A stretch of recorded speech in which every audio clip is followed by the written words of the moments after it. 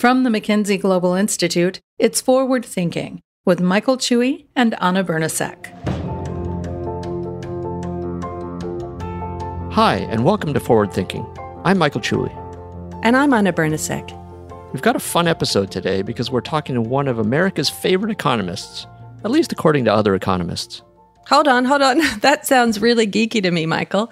I hope you're going to translate for the rest of us. There won't be any translation required. Our listeners will be able to get this immediately. Daron Acemoglu is a professor of economics at MIT, and he's one of the most widely cited economists working today. Okay, that's right. I know his expertise is in growth, technological change, and also the consequences of that on things like inequality. Plus, he's really into understanding the impact of AI and automation, which I know is why you're really excited, Michael, because that's one of your areas, right? Well, we have done a lot of work in this area. In fact, MGI has published a report on the future of work after COVID-19, and we found that over 100 million more people could have to change jobs over the coming years. But Daron's work on the impacts of labor is only one of the areas for which he's known. He has also done some very influential writing on political economy. Wow, right? Those two topics are really of the moment. So let's go to the interview and hear more. Daron, thanks for joining us, and I appreciate it. So why don't we get started? I'd love to start with just a little bit about your own personal journey. Where did you grow up? How did you go from, where you were to now becoming an institute professor at the Massachusetts Institute of Technology? I was born in Istanbul, Turkey, and I grew up in Istanbul until the age of 19 when I moved to the UK to study.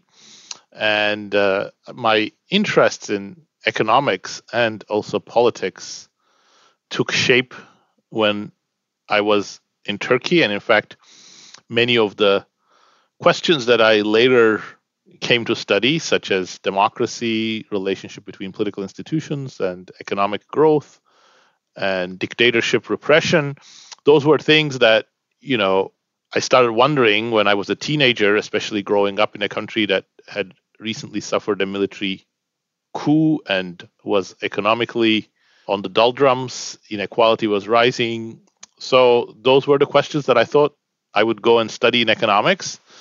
Little did I know that that's not what economics studied. But when I went to enroll at the University of York, I still liked what I saw, so I got into it. But then a number of years later, when I was towards the end of my PhD dissertation, sort of the same passions came back, and now I felt I could take a little bit of time off from other more conventional topics, unemployment, human capital, and so on.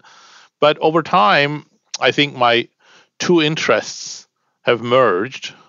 Moving forward, I believe that the political economy of growth, how we make it happen, what sort of institutions we have to have in order to undergird growth, who benefits from growth, how you regulate growth, and technology, automation, AI, the direction of technological change, those are intimately connected. So those are the two legs of my research that have, in recent years come even more together than they were before. And certainly things have worked out well. Amongst other things, you have a John Bates Clark Medal, which has been a reasonable predictor of a Nobel Prize in some cases. Do you ever think about that? Nah. You've published hundreds of papers. If you go to Google Scholar, I think there are like 37,000 different results that come up. And then you were also ranked third behind Paul Krugman and Greg Miku in the list of favorite living economists under age 60 by other economists. Which of these was your favorite award? I think my favorite award is probably the BBVA award I received a couple of years ago, because I think it's a very serious award and they have an amazing sort of list of recipients in the past, and also very, very good selection committee. And I'm not saying that just because they gave it to me. I mean, that would make it. But they are objectively some of the best economists, and they do it very seriously. And so I was very gratified and honored. But all of them are, of course, they're like my babies. I love them all. Why don't we start on one of the legs of your research stool that you mentioned, and that's how I. That was my entree into your work. So at the McKinsey Global Institute, we also have been studying AI, automation, the future of work, productivity, and those sorts of things. And you and I have both been involved in the partnership on AI for people in society. You do have an extensive body of work, of course, that many have reviewed. Along with Pasquale Restrepo, co-authored with David Otter and others. How did you get into it? Were you thinking about robots when you were a kid, for instance? No, I wasn't. On that one, I wasn't. Essentially, the way I got into it was that very early on in my career, about 25 years ago, I started working on what I sometimes call directed technological change issue, which is that, technology is not a sort of scientific process that has a preordained path, but its exact direction, which types of technologies we go after, who benefits from it, which gambles we take, which products we aspire to, all of those are choices. So the direction of technological change is something we determine socially and economically. And I sort of worked quite a bit on that, both theoretically and also in the context of inequality. For example, what makes technology more skill biased, and what makes technology more favorable to capital versus labor. And I think those models and insights I'm still very keen on. But at some point, I also started realizing that thinking of the direction of technological change within the context of the most common approaches in economics, which is that technology just increases the productivity of some factors, and therefore its inequality consequences will come depending on whether it increases the productivity of capital or labor, or skilled labor or unskilled labor, agriculture versus industry. Those are useful, but they don't do justice both to the nature of technology and to its more sweeping distributional effects. And in particular, what was missing from this framework is exactly what you would think of as automation, which is the possibility that new technologies work not by increasing the productivity of certain factors of production, but they replace them in the production process. Think of, for instance, the spinning or the weaving machines of the early industrial revolution in Britain replacing skilled artisans. The implications of this, both for inequality and for how we should think of the determinants of technological progress, turn out to be quite fundamental. And then once I started thinking about these issues, then robots, AI, etc., immediately fell into place because, of course, it's really interesting to wax lyrically about the British Industrial Revolution, but that was in the past, whereas robots, numerically controlled machinery, AI, algorithms, they are our present and the future. So that's how my sort of entry into the area of robots at the end of the 2000s, early 2010, took place, and then a large part of the work I have done in this area can be thought of both as a corrective and as an effort to develop a new framework. The corrective part is because, as I have just tried to articulate, I think there was something unsatisfactory. There is something unsatisfactory and perhaps even misleading about the ways that we have thought of technology as economists. And that was the corrective part. And then the framework is, it beats a framework to it takes a framework to beat a framework. So we need to come up with something that's workable, that has predictions, that shows you how things work, and has testable implications so that you can actually look at data, confronted with data. And those are the efforts that I have been involved in over the last 12 years or so. So can you state simply what was wrong about the way that economists thought about technology? Well, I think there are three interrelated things about it. One is actually its descriptive realism. I think it matters quite a bit that what we describe has a clear counterpart in the data. So many economists still subscribe to the point of view, methodological point of view that Friedman articulated about almost 70 years ago now, where he said, realism of assumptions don't matter. You have to just look at predictions. His favorite example was, I can model a billiard player by thinking he's calculating all the angles. That's not realistic. That's not what he's doing. But if I get good predictions about where he's going to hit the white ball, that's fine. I think there's something attractive about that methodology, but I think it's also very limiting. And a good, rich model has to have close connection with the data. And if you look at the way that economists think about technology, it's this latent variable that makes you just more productive. But very few technologies actually do that. Electricity didn't make workers more productive. It made some functions in factories more feasible and some few items more productive. A hammer doesn't make you more productive in everything. It makes you just more productive in one single simple task, hammering a nail.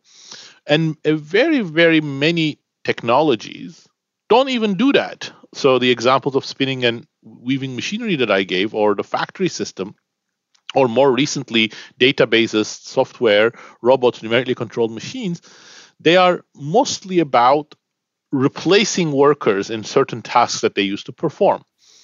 But the second is that the problem of what technology does to wages is very much entangled with this notion. If technology is just like this latent variable that makes you more productive, it will help you. At the end of the day, you're becoming more productive. Of course, we can come up with scenarios in which things are so topsy-turvy that you become more productive, but at the end, it doesn't really help you all that much. But essentially, it's a very robust prediction that the classic economist way of thinking about it, where technology is an augmenting factor, tends to benefit workers. It may benefit some workers more than others. It may well be that computers augment educated workers more than high school dropouts. So inequality can increase. But at the end, you shouldn't see the high school dropouts lose out. Their real wages shouldn't decline. And the real wages of workers shouldn't decline. But in fact, one of the striking but very robust features of the last 40 years of economic developments in the US and the UK has been that many groups, especially low education or middle education men, have actually seen their earnings fall. Some groups by as much as 25% in real terms since 1980. Phenomenal. This isn't the American dream. So in the traditional economics approach, this is a nuisance that we often sweep under the carpet. So we look at relative wages so that the decline in the absolute wage level of some groups is sort of hidden. But it is something that doesn't really fit into this technology as augmenting framework. But when technology, at least in part, is about automation, displacing workers from their tasks, then this happens quite often. You can have productivity improvements, capital benefits, firms benefit, but workers, especially some types of workers, but all workers overall, can lose out in real terms. And then third, once you go to this micro level, then the direction of technology, the future of technology looked at through the perspective of what type of technologies we're going to build on, that becomes much richer and much more interesting. So it's not just whether we're going to increase the productivity of skilled workers versus unskilled workers, both of which benefit all of them since they are complementary. It's more like, are we going to completely give up on unskilled workers? Are we going to try to replace them? Are we going to try to replace humans? Are we going to create new tasks for humans? How are you going to use the AI platform? So all of these questions about the direction of technology become much more alive, and their productivity implications become much more interesting. Let's take the second of those. I'm very interested in this idea that, or the question. People have criticized technological determinism, right? That we know what will happen. But let me probe with you the link between technology and inequality or depressed worker wages of certain workers. Is that a causal relationship that you could say you could predict? Yes, it is a causal relationship in the sense that I can say with some degree of certainty about what caused the huge increase in inequality in the US labor market over the last 4 decades, and technology is at the forefront of that. But no, it's not a preordained deterministic relationship whatsoever. Technologies played a very different role. I mean, if you look at the macro facts, it actually screams at you. It's pretty clear. Look at economic growth in the 1950s, 60s, early 70s. It was very rapid, but it was also very shared. If you look at the real wages of different demographic groups, men, women, high education men, low education men, college graduates, postgraduates, and plot them on a graph, they're all on top of each other. Everybody is experiencing this real wage growth about between 2 and 2.5% in real terms per annum. It's remarkable. And then you come to the 1980s and a completely different picture. First of all, median wages are essentially flat. Real wage growth in the US, especially for men, but overall else has stopped. Second, the top and the bottom are coming apart. Huge amount of inequality is opening, definitely not shared. But third, as I said a second ago, it's not that the top is going ahead and the bottom is not keeping up with it. The bottom is actually falling. So those patterns, what caused them? Of course, many things might have caused them. It may well be that low education workers became less skilled. It may well be that it's globalization.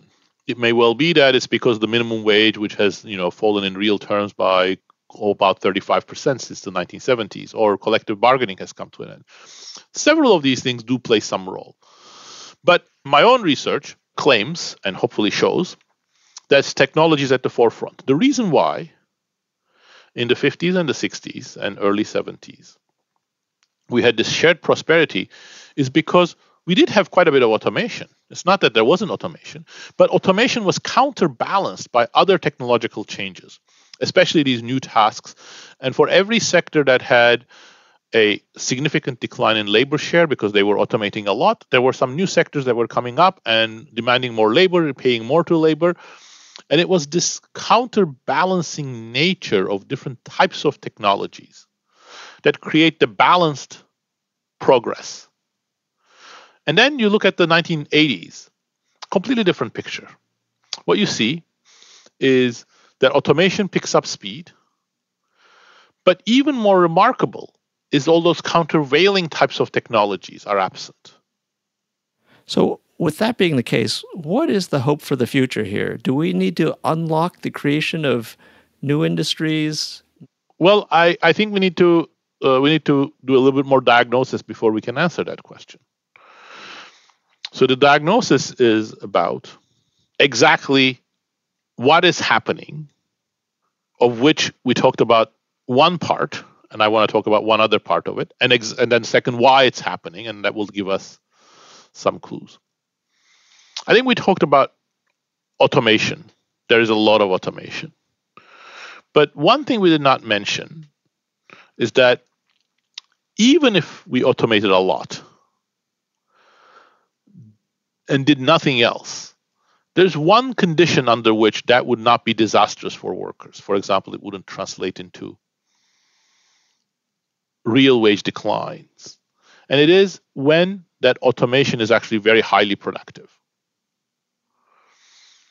So automation needs to be counterbalanced by these new tasks. That's the simplest way of thinking about the problem. But automation by itself creates two forces as well. One is the displacement. I'm getting rid of my blue-collar workers in many of the tasks. But if at the same time I increase my productivity so much or reduce my cost so much that I expand my production, I hire back those workers to do the other remaining tasks. So essentially what we are seeing in the US and some other economies as well, that it's not only that automation is not being counterbalanced, but it's actually not sufficiently productive. And it's not generating the additional labor demand that would come from the productivity effect. And it's not a surprise to people who have looked at national income accounts, because the last 2.5 decades, almost 3 decades, have been some of the slowest productivity growth in the US history. Unquestionably, the slowdown in productivity growth has been an issue, but others have also noted a decoupling between productivity growth and wage growth as well. Are you just are you explaining that, or is that also something? So I'm talking about two things, and it's sometimes a little bit less complex. So essentially, there are two separate issues here. One is the productivity growth is slowing down, and that everything else equal, that's going to be really bad for labor. And second, automation by this displacement effect always creates a wedge between productivity and wages. Or a different way of thinking about that is that automation, again, this is the framework, my framework that I'm sort of peddling. So it's not true in the standard framework. It works somewhat differently. But automation always reduces the labor share. So always creates this wedge between productivity and wage growth. So if productivity is very high, you can have that wedge, but wages might still increase. But then if you have productivity growth and a lot of automation, or productivity growth slowing down and a lot of automation, it's a double whammy. And that's what's really problematic. So you said we need to diagnose before the solution, but what is the solution? Yes. So this was part of the diagnosis, because now let me come back to the two broad theories that you can have. And then this last fact will help us perhaps at least change our posteriors a little bit on those. One is we are going through like a singularity abundance type of moment. We have worked out a way of producing more machines with machines, ultimately culminating to something like singularity or superintelligence, but it doesn't need to go there. Even if it just accelerates, but it doesn't take us to superintelligence, you can have that. We're going to have a lot of automation because we've worked out how to do machines with machines and more and more efficient machines of that sort. And that's what's leading to this imbalance between more pro-labor technologies and more automation. But if that was the broad explanation, you should also see a lot of productivity growth, because it's working through new opportunities for doing much better with machines. What's an example of a pro-labor technology? The new tasks that I was talking about. So in the context of, for instance, mechanization of agriculture, where did all these workers who are displaced from the agricultural sector, which made up about 50% of employment in the US towards the second half of the 19th century, where did they go? Well, they didn't go back to agriculture to do other tasks. And they didn't just go and do exactly the same things that their parents did. Instead, during the same time, you see this complete transformation of both the service and the manufacturing sector in the US. The manufacturing sector is electrifying, is adding all these non-production workers, clerical workers, back office workers, engineers, maintenance workers, doing much better design, much better cost control. And these are the new tasks that are sort of soaking up all of that labor. And the retail sector, education sector, they're also expanding with completely new activities. So those are part of the more pro-labor things. And just let me push on this a little bit, because we've often heard this trope and it comes in different forms, but in 20 years, 60% of the jobs that will exist will be ones you've never heard of. And we've tried to uncover that, and it seems that the rate of change in occupations and even tasks and activities is quite a bit slower than that. What is your research seeing? Yes, it is. That's exactly what I'm talking about. We haven't done enough of that. But if you look at the same thing we don't have the same detailed data, but at a more ocular statistics level, at a high level in the 1920s and 30s, it's much faster. Interesting. So that's right. So we're not, we do have many new tasks.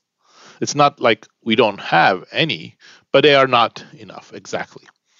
So that is the imbalance that I'm talking about. Are we just not inventive enough to come up with new tasks, or do we need, universal basic income because we've come up, we're the pace at which? Well, that brings me to my second explanation. So if it's not that we have this imbalance because we have suddenly found much better ways of doing automation, doing machines, doing algorithms, perhaps it is that we are inefficiently biasing our direction of technology. So you can think that perhaps the possibilities open to us haven't changed. But because of who's making the decisions, incentives, institutions, aspirations, we have gone more and more in an inefficient direction of doing too much automation and not enough of the other things. So let me give you one example. I don't think it's the most important example, but let me give you one example to explain what I mean. Our tax system. So if you look at today, if a company buys a machine to replace workers, it will pay about a 5% tax on that, the spending on that machine. If instead you hire the workers, you'll pay something like 25 to 30% tax. So the US tax system provides an enormous subsidy to firms to buy the machines and replace the workers. Did this subsidy exist before? Yes, but much, much smaller. In the 1990s, the difference was 25% to 15 to 20%. So we are increasingly subsidizing firms to automate. So if you have many incentives like this, and we can talk about what the other ones are, which are softer, perhaps, but they are no less important in my opinion, then you're going to go more and more in the direction of automation. You're going to leave lots of low-hanging fruit. And those low-hanging fruit might have been very important for that productivity improvement. Well, you made reference to institutions and how they operate. This is probably good to segue into another area. You know, you and your co-author and co-researcher James Robinson, wrote this book in 2012, Why Nations Fail. You've talked about political economy as being something that is of deep interest to you. Obviously we could talk for hours on this, and we don't have that long. But a key distinction you make is between extractive and inclusive institutions. Can you just expound a little bit for folks? People should read the book, but if they haven't read the book yet, can you give them a teaser, preview? Yeah. So let me give you one concrete example rather than give a definition. But the institutions are essentially rules, political and economic rules. Who owns property, how you can contract on it, who can enter into what occupation. But let me give you one simple example. South African economy in the middle of the 20th century under apartheid. You have an economy in which almost all of the firms and assets are controlled by a white minority that makes up about 5 to 6% of the population.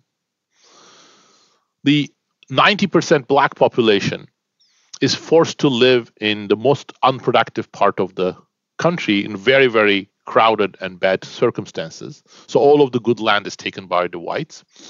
And then they have no public goods, no public services, no education, so they have no chance but supply their labor for cheap to mines or agricultural estates. But even that is not enough. Actually, the South African government also passes something called the color bar. It says that blacks cannot hold any other occupation than the most menial, the most unskilled. So you cannot be a supervisor, a surveyor, a clerk, an accountant, a bricklayer, anything that is the most that is beyond the most menial, lowest pay, lowest skill occupation. Blacks are completely banned from it. This is what we call an extractive political institution. Extractive economic institutions concentrate economic capabilities in the hands of a small elite. Extractive political institutions concentrate political power in the hands of an elite. And what we argue in the book is that extractive economic institutions bolstered by extractive political institutions are very common. They often lead to high inequality. They may sometimes allow some growth, but it's not sustainable growth, it's not innovation-based growth, and it's not ultimately growth that's going to bring productivity growth and broad-based prosperity. The alternative inclusive institutions that are the opposite, that create these broad-based opportunities. Anybody can enter into business or whatever profession they want, but also the means of achieving that: infrastructure, health, education, status.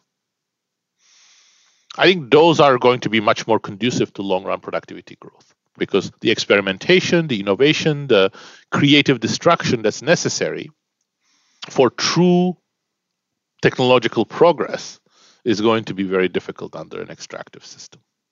So catch-up growth is fine, or if you have a clear competitive advantage, such as oil or copper, sure, you can do that. But innovation-based growth, new products, new technologies, new ideas, that's going to be harder. So where does the U.S. fit in? Is it extractive or inclusive?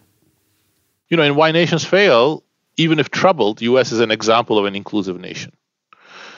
It has active political participation by a large fraction of the population. It has an open system. You cannot ban anybody from becoming an entrepreneur or an engineer. You could in the US South at some point, but not anymore. But here is the problem. If my diagnosis of the first part of our conversation is correct, that we are creating more and more of this automated future, and AI will continue that trend, and especially for workers without specialized skills, programmers, the top lawyers, the top surgeons, okay, perhaps they can escape automation. But then we're going to create a world in which 60, 70, 80% of the population doesn't have much economic value. What they do is either can be done by machines or their price is depressed. They don't have much social status. They will increasingly get alienated from public life and political life. So therefore, in my assessment, fixing the direction of technology, fixing the direction of AI is important, not just for prosperity, but it may actually be important for our democracy as well.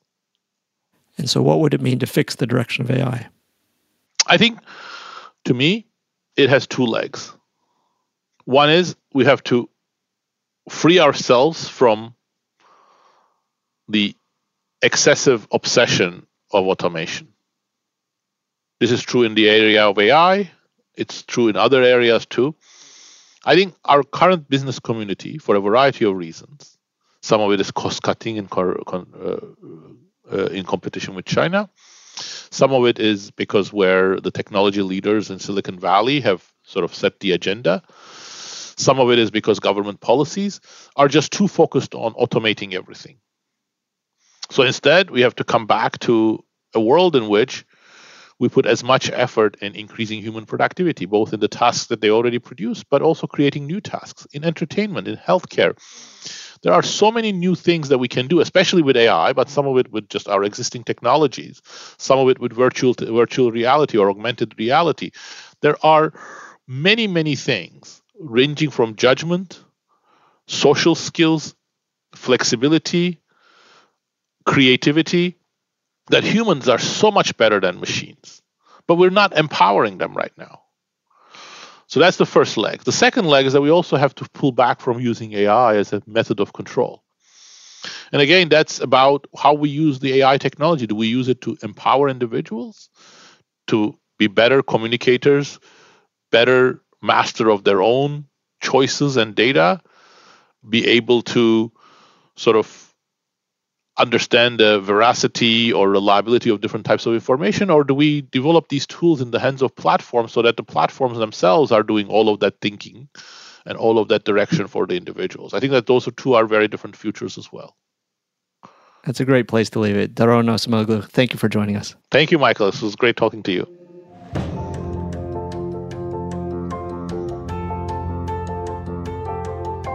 Forward Thinking is a production of the McKinsey Global Institute. Find us online at mckinsey.com/MGI or at McKinsey_MGI on Twitter. If you like this episode and want to hear more, please subscribe on Apple Podcasts, Google Podcasts, Spotify, Stitcher, or wherever you get your podcasts. Forward Thinking is hosted by Michael Chewy and me, Anna Bernasek. Our producer is Lauren Melling, and our audio engineer is Colin Warren.